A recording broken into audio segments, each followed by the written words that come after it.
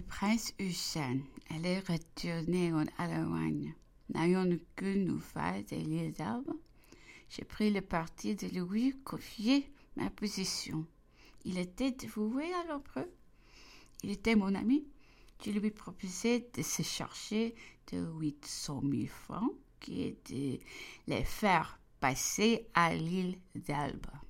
Un peu plus tranquille. Puisque la moitié de la somme était sauvée, je m'appliquai à doubler de prudence pour écarter de moi la surveillance de la police.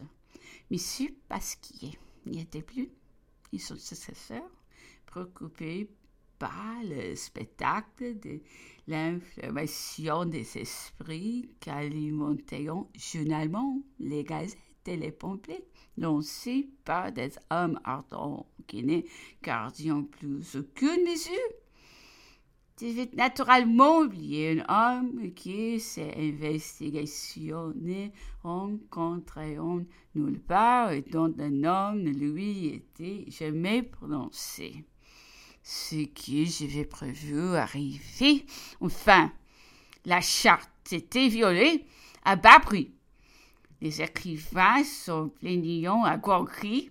Les outrages dont le nom de l'empereur était couvert par les journaux royalistes exaspéreront tous les partisans, tous les amis du héros.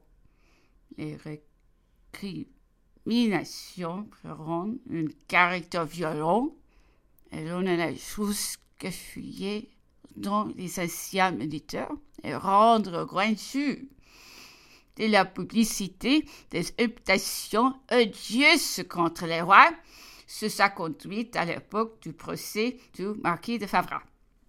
Monsieur Rey, avocat de Grenoble, exposa dans un ouvrage qui fut lu avec avidité toutes les infractions de la charte depuis le premier jour du règne. Deux jeunes gens, Messieurs Comte et Dunoyer, lanceront dans le public un écrit périodique appelé les censeurs, où les principes de la liberté étaient développés avec une sévère énergie, une force de pensée qui lui acquit tous les suffrages.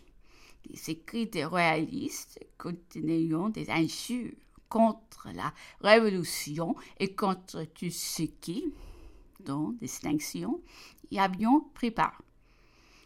Ils y ajoutaient des provocations si menaçantes qu'il était impossible de se méprendre sur le but de tout renverser et de tout punir. Cette disposition hostile des esprits s'était étendue sur toute la France, par les mesures même qui prit le gouvernement pour la dissiper ou le flabir. C'était toujours le flabir. Redoutant avec quelque raison les troupes rassemblées sous les drapeaux. Ils avaient pris le parti dont ils licenciaient plus de la moitié. Les souffrances de la misère priront bientôt la place du bonheur de se retrouver en paix au sein de leur foyer. Les fatigues, les dangers, les désastres même des dernières campagnes s'effacillent promptement de la mémoire pour faire place à l'enthousiasme que le souvenir de l'empereur leur a inspiré, dont l'oisiveté est exalté en une noble pitié sur sa chute, et l'indigne traitement que des ennemis si longtemps vaincus lui faisaient subir.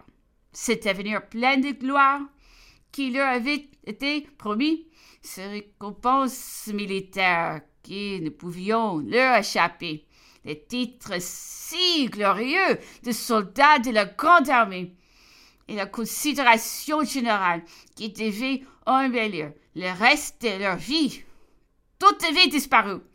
En entrant dans leur foyer, pauvres, humiliés, ils avaient encore à subir les défiances des agents du nouveau pouvoir et les mépris de cette foule de nobles, la plupart anciens émigrés qui mettaient au nombre de leurs 3 et de jouissance, le plaisir de calomnier la gloire militaire et de flétrir du nom de révolte des héroïques efforts des Français pour sauver leur patrie du joug étranger.